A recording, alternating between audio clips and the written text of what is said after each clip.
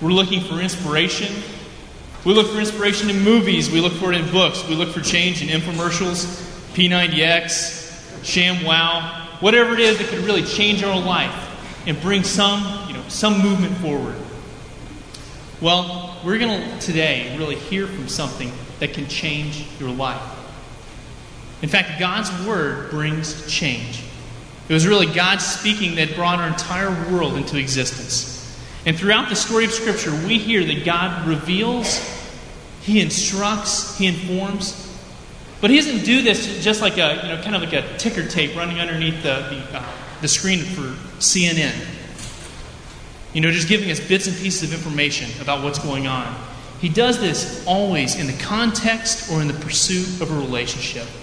God wants you to know Him. He wants you to know yourself. He wants you to be transformed. And the wonder and beauty and the power of what God's Word can do in our life is portrayed many times in Scripture. In fact, there's a psalm, Psalm 19, which starts off with a beautiful panoramic view of how God speaks through nature. But then it transitions to talk about how in God's Word He does things that are unbelievable. That He warns us, that He corrects us, that He, in a sense, does a secret surgery in our hearts, helping us to see change take place in areas of our life that we really aren't even aware of yet, allowing us to be the kind of people that He really created us to be. During the dark hours of the life of Israel that are captured in the pages of the Old Testament, there are a couple of scenes that are very interesting when it comes to hearing about reading God's Word. One happens, it's actually recorded in a couple of places, in 2 Kings 22 and in 2 Chronicles 34 and 35. They tell the amazing story of how this young king named Josiah wanted to see change take place in his kingdom. And one of the things that they decided to do was clean out the temple.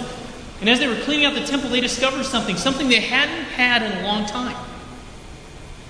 They discovered God's Word. And they come, and they bring it to Josiah, and they begin to read to Josiah what God's law says. And it just brings life to him. Now, what he would have been reading would have been things like Genesis, Exodus, Leviticus, Numbers, Deuteronomy.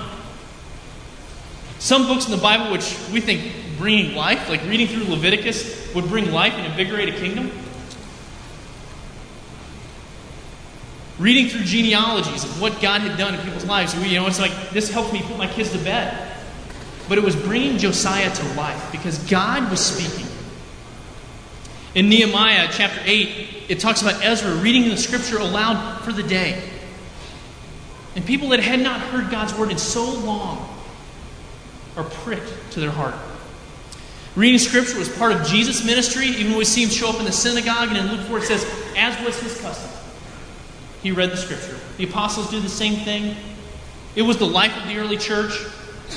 In 1 Thessalonians 5, Paul says, I charge you to read this letter out loud.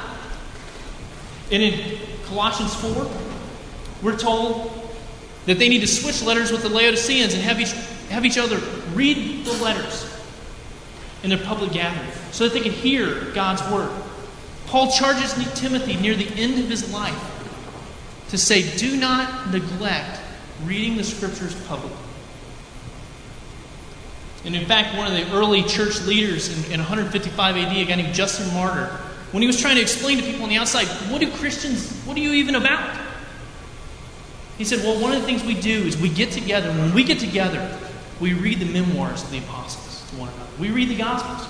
That's how we start out. We read this to one another because God is speaking. In fact, in 2 Timothy 3:16 and 17, it gives us the reality that all Scripture is God-breathed. That it comes right from God. Many of us want to get closer to God. We want to understand Him. We want to feel Him. And it's saying that in the Scripture that God is breathing. Which is an amazing opportunity to even get close to Him, to experience Him. But also, it is God's breath that brings very life into this world. That He breathed into Adam and He made him a living soul. Then in Ezekiel chapter 37, we see a picture of dry bones in this vision. And God's breath brings life to something that's dead. God's breath, God's Word can bring life out of death. And maybe you're here and you feel really cold toward God. Maybe you don't have a relationship with Him. Maybe your love for him or your love for your spouse is so cold, so dead, you need resurrection. In God's Word, He can bring life to you. I've seen it again and again, seen it take place in my own life. As a freshman in college, my life was radically out of control. In a moment, I turned back to God, and I sat in my dorm room reading a big King James Master Study Bible. You know, some of the things, even though I'd grown up reading that language, which was basically a foreign language, God was bringing change to my life. Changing things about my character that I never expected. Things were changing about me that I didn't even expect. I've seen it take place, many of you know, I'm working on a PhD through University of Bristol in New Testament. And nothing I have learned in seminary has been more impacting than simply reading God's Word. You read some things in original languages, read about the background. But a couple of years ago, I was reading the book of Luke and the book of Acts. I read it 50 times in 2 months. And I felt like God was showing me things that I've never seen in my life about His Word. God speaks through His Word. He brings change. And I see it happen in friends' lives as well. I met a young man a couple of years ago who had no exposure to Christianity. He grew up in Berkeley. Said he went to Boy Scouts one time in his life. That was his only exposure to Christianity. And he came out to an outreach that I was speaking at. Afterwards, he came up to me and he said, when you talk about Jesus, it's interesting. It's like you worship Him or something. And he said, what's up with that? That's how they speak. I said, well, let's get together and we can talk more about God. There's some really surprising things about who He is. And as we got together, someone had suggested to him that he read the Bible. And so as we get together, he had read the book of Romans, which is not the book I would suggest for someone who has no idea about Christianity. And he says, I read the book of Romans last night and I have a couple of questions. In my heart, just began to think, what is this going to be? Is it about human responsibility, divine sovereignty? There are many issues that could come up. And he opens up to Romans chapter 5 and he says, this says you can have joy even when life's difficult. What is it about what you believe that allows you to experience peace and joy even when life's difficult? I want this. You know what? God speaks through His Word. And as we move forward today, we're going to hear from Him. Thank you. Well, in a few moments, Pastor Jason is going to recite to us 1 John. And we're going to hear the book in its entirety. And so what would be helpful for you to know before you hear 1 John read to you? Often, when we hear someone say something like, I'd like to give you some background about this, for many of you, you shut off. Because most of you are not like me. I mean, I read books like Everyday Life in Ancient Mesopotamia and Ancient Mariners, Seafarers' Ways in the Ancient Roman Empire. But I understand, even from my group of friends, that that's not normal. And I'm one of the few people that starts sentences off regularly in the first century. Most people, we don't talk like that. And so when you hear, I'd like to tell you a little background, you think, oh, what does this have to do? You know, this might be helpful if I were going to play, if my life depended upon Bible trivia. But our life doesn't depend upon Bible trivia. And so, what would be helpful for you to know today?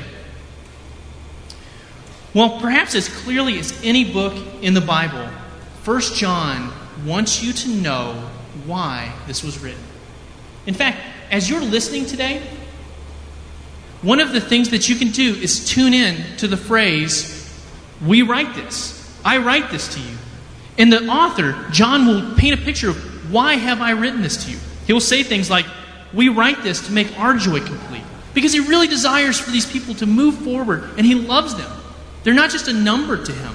He cares about these people dearly and wants them to experience the goodness of Jesus and the transformation that comes through him. He'll say things like, my dear children, I write this to you so that you will not sin. But if, or perhaps when, anyone does sin, we have an advocate with the Father, Jesus Christ, the righteous one. That he wants us to experience transformation. But he also wants us to be richly immersed in the grace of Jesus Christ, in the transformation that comes through him.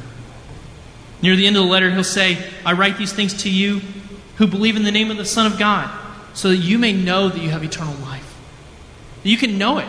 That you can experience the reality of knowing that you have a relationship with God and are connected with the Creator. He wants you to experience joy, confidence of knowing you have eternal life. He wants you to experience change and that rich immersion in the goodness of Jesus. You know, the epistles of John and the Gospel of John are filled with many black and white contrasts.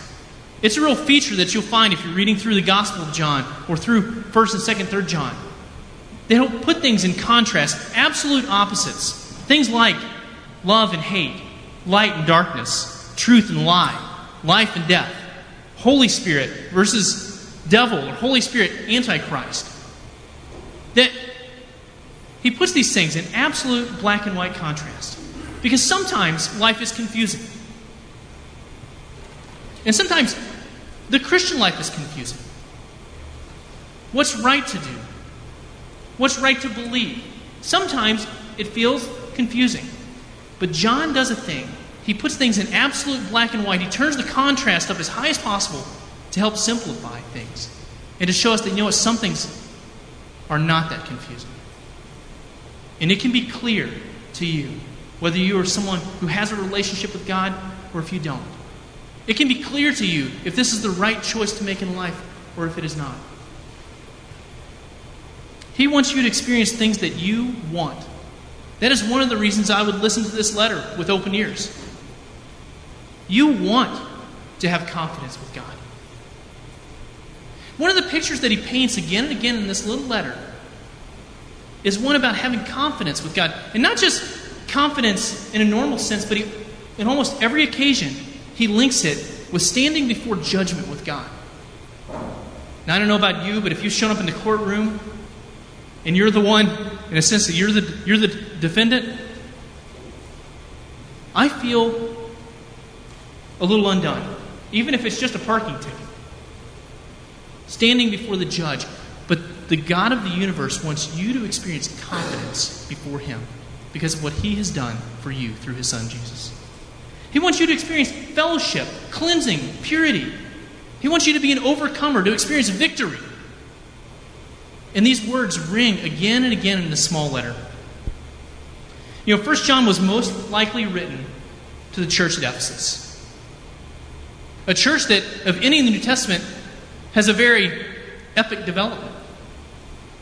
We find Paul showing up there in Acts chapter 19. He finds 12 guys that know 75% of the gospel. And through these 12 guys that are still following John the Baptist, seems odd to us, a movement begins. A movement that transforms the city of 250,000 people. The real outpost of black magic in the Roman Empire world. You can find that in paganism in the ancient world, if you read that book. But if you don't, that's okay. But we see this dark city transformed. But Ephesus was the kind of place that if you transform Ephesus, you transform the entire region, because everyone comes to Ephesus if you want to make it big time. You come from little towns like Colossae and Laodicea and Hierapolis, and you come to Ephesus, and you're transformed. And out of Ephesus, churches were launched all over the place into these cities. And we find Paul does ministry there. He sends Timothy there. There are battles for right doctrine. There's battles for right behavior. And we find Ephesus in a number of books, all the way up into the book of Revelation. In fact, if you were looking for one place to find out what were some of the challenges that these people may have been facing, Revelation chapter 2 and 3 would be a place where a letter was written to churches that likely would have received this 1 John letter only a few years earlier. They were dealing with issues of idolatry, as they had come out, many of them had come out of pagan worship life. They were dealing with issues of immorality, which in this world of paganism, there were no social mores about what was right or wrong with that. And oftentimes, even being involved religiously meant that you were involved in certain types of immorality.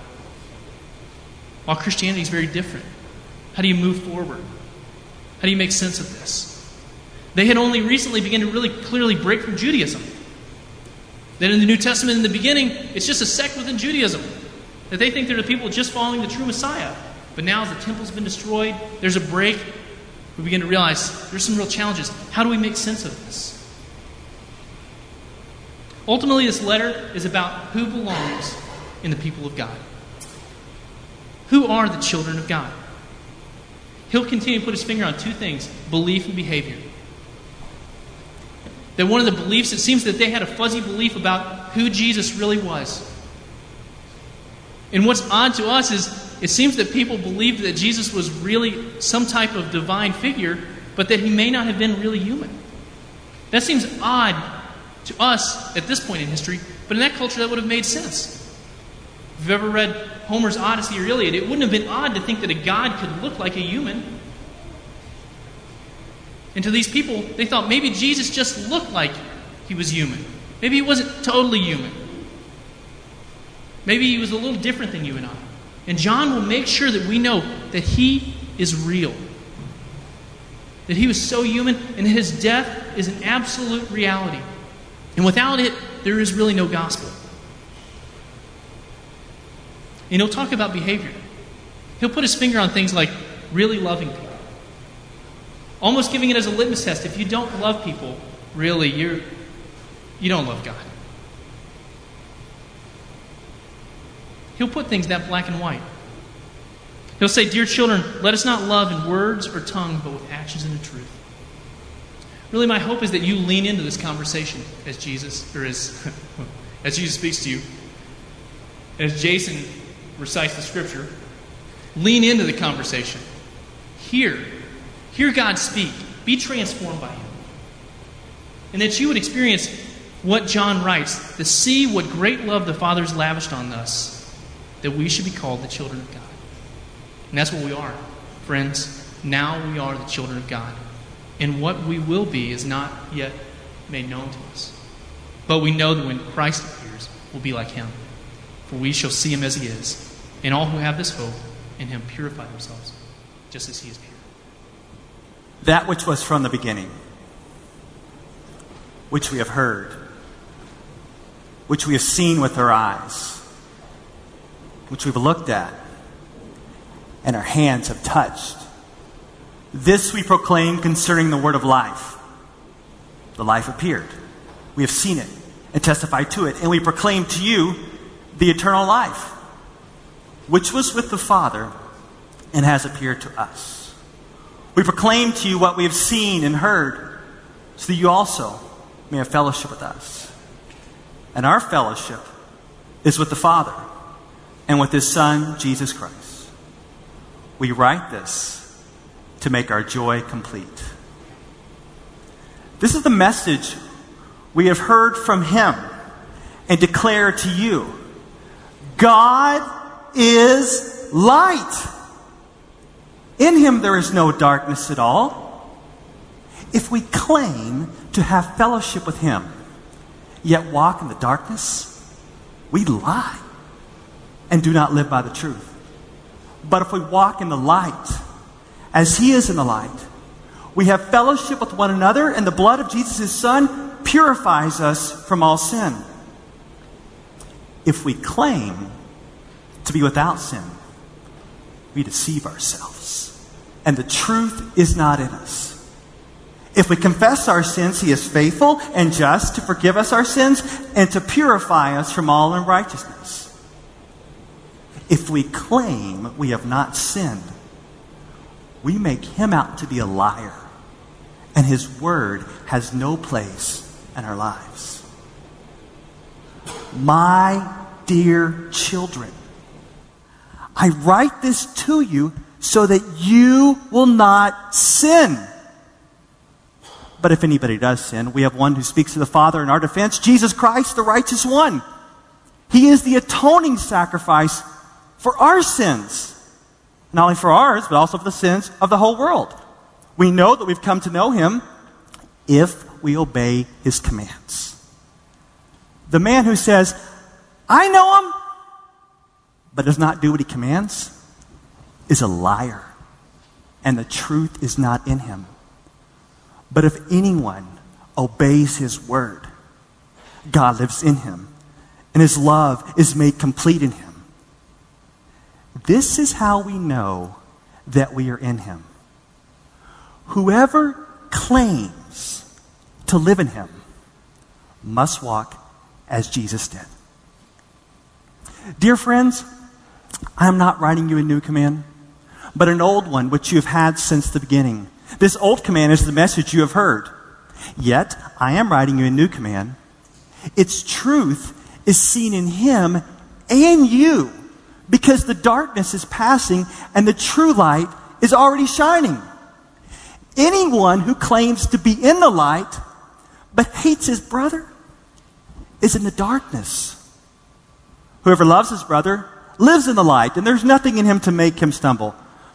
But whoever hates his brother is in the darkness and walks around in the darkness. He does not know where he's going because the darkness has blinded him. I write to you, dear children, because your sins have been forgiven on account of his name. I write to you, fathers, because you've known him who is from the beginning. I write to you, young men, because you have overcome the evil one.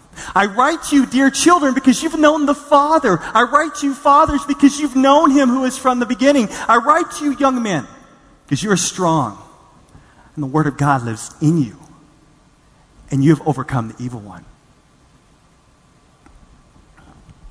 Do not love the world or anything in the world.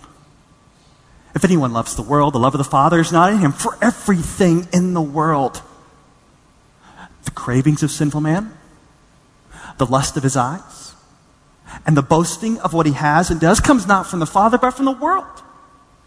The world and his desires pass away. But the man who does the will of God lives forever. Dear children, this is the last hour.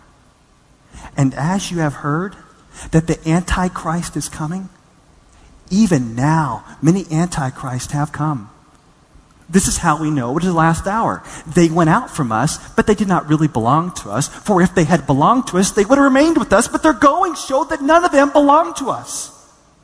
But you have an anointing from the Holy One, and all of you know the truth. I do not write to you because you do not know the truth, but because you do know it, and because no lie comes from the truth. Who is the liar? It is the man who denies that Jesus is the Christ. Such a man is the Antichrist.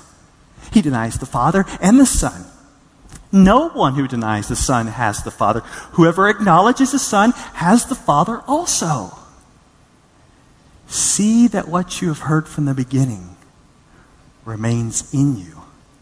If it does, you also will remain in the Son and in the Father. And this is what he promised us, even eternal life.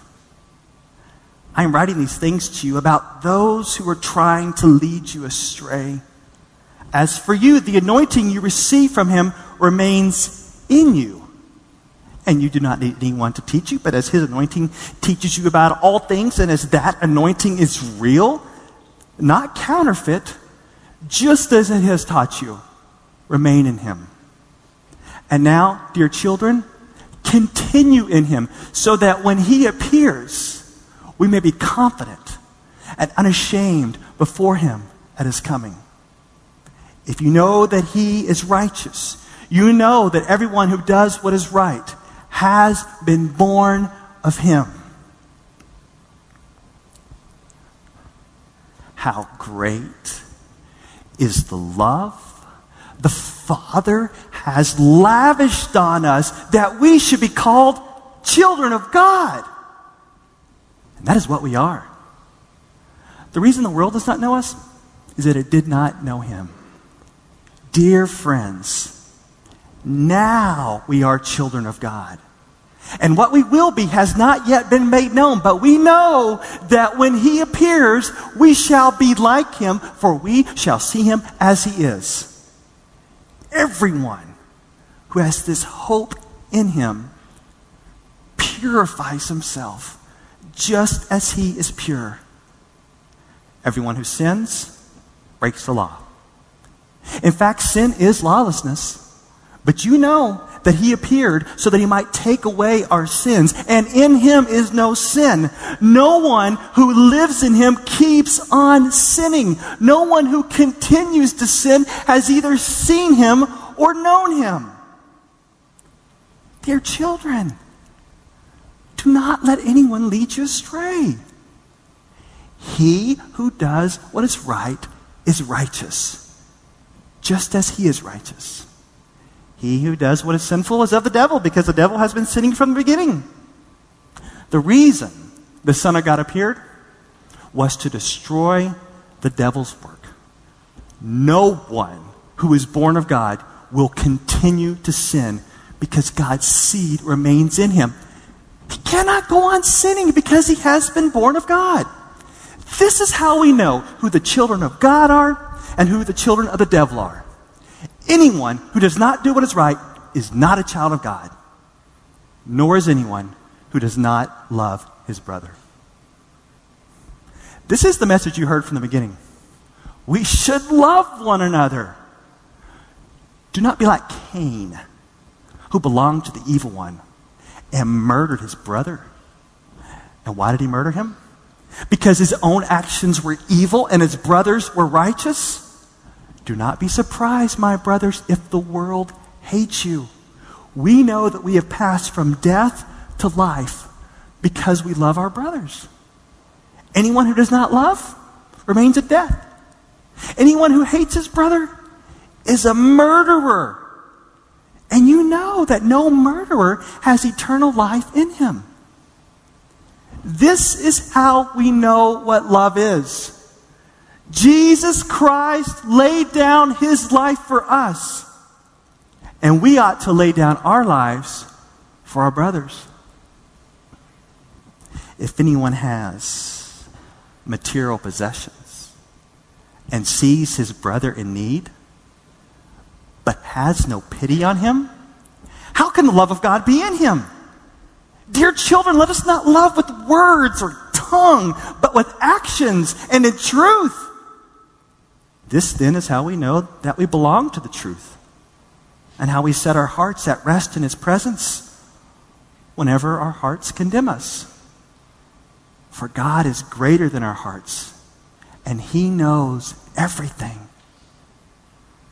Dear friends, if our hearts do not condemn us, we have confidence before God and receive from him anything we ask, because we obey his commands and do what pleases him.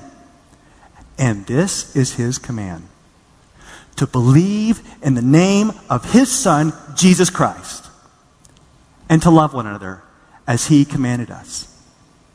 Those who obey his commands live in him, and he in them. And this is how we know that he lives in us. We know it by the Spirit he gave us. Dear friends, do not believe every spirit, but test the spirits to see whether they are from God, because many false prophets have gone out into the world. This is how you can recognize the Spirit of God. Every spirit that acknowledges that Jesus Christ has come in the flesh is from God.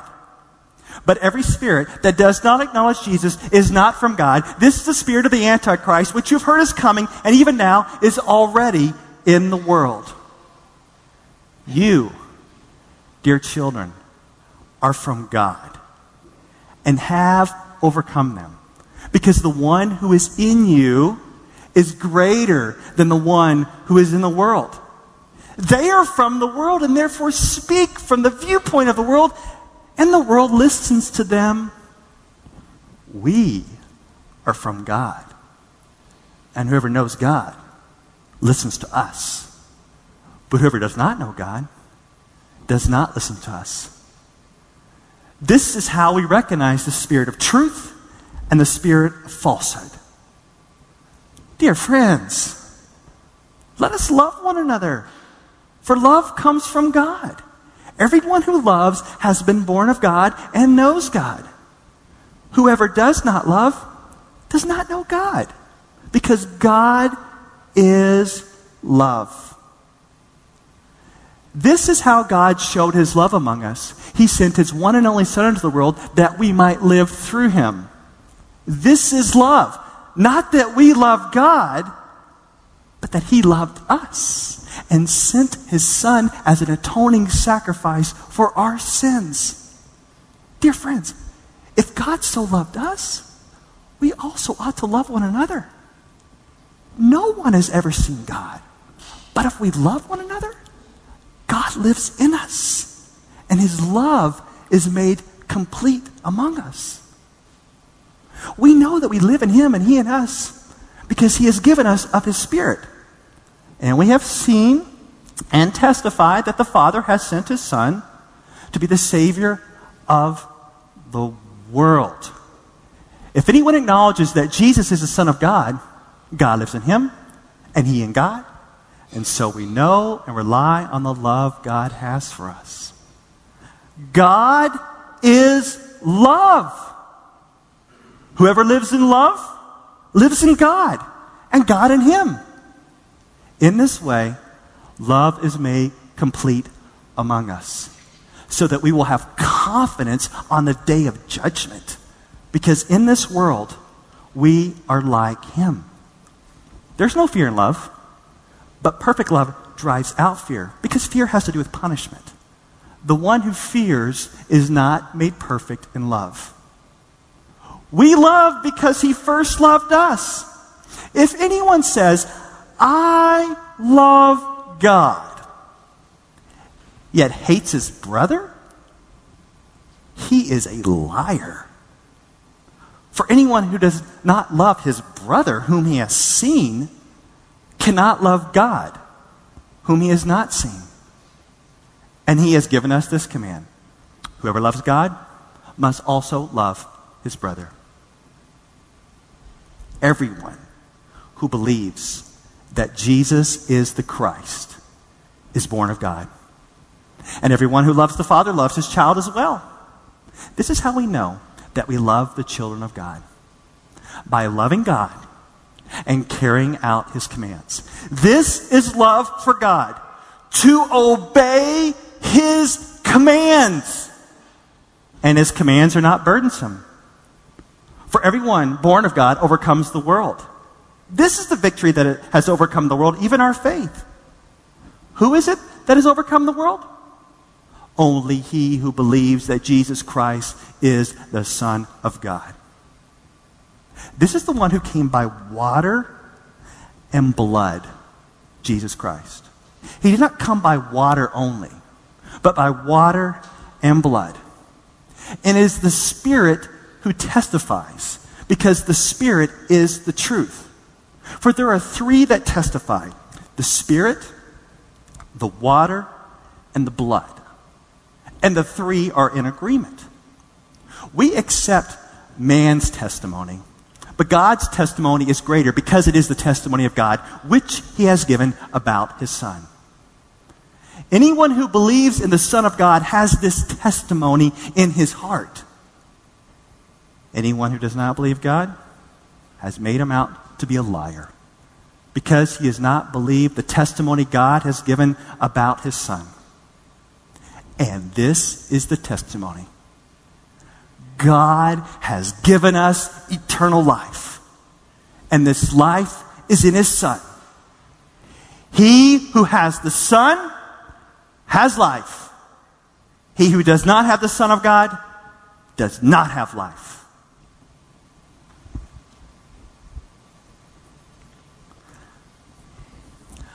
I am writing these things to you who believe in the Son of God, so that you may know that you have eternal life. This is the confidence we have in approaching God, that if we ask anything according to his will, he hears us. And if we know that he hears us, whatever we ask, we know that we have what we've asked of him. If anyone sees his brother commit a sin that does not lead to death, he should pray, and God will give him life. I refer to those whose sin does not lead to death. There is a sin that leads to death. I am not saying he should pray about that. All wrongdoing is sin, and there is sin that does not lead to death. We know that anyone born of God does not continue to sin. The one who was born of God keeps him safe, and the evil one cannot harm him. We know that we are children of God, and that the whole world is under the control of the evil one. We know also that the Son of God has come and has given us understanding so that we may know him who is true. And we are in him who is true, even in his Son, Jesus Christ. He is the true God and eternal life. Dear children, keep yourselves from idols.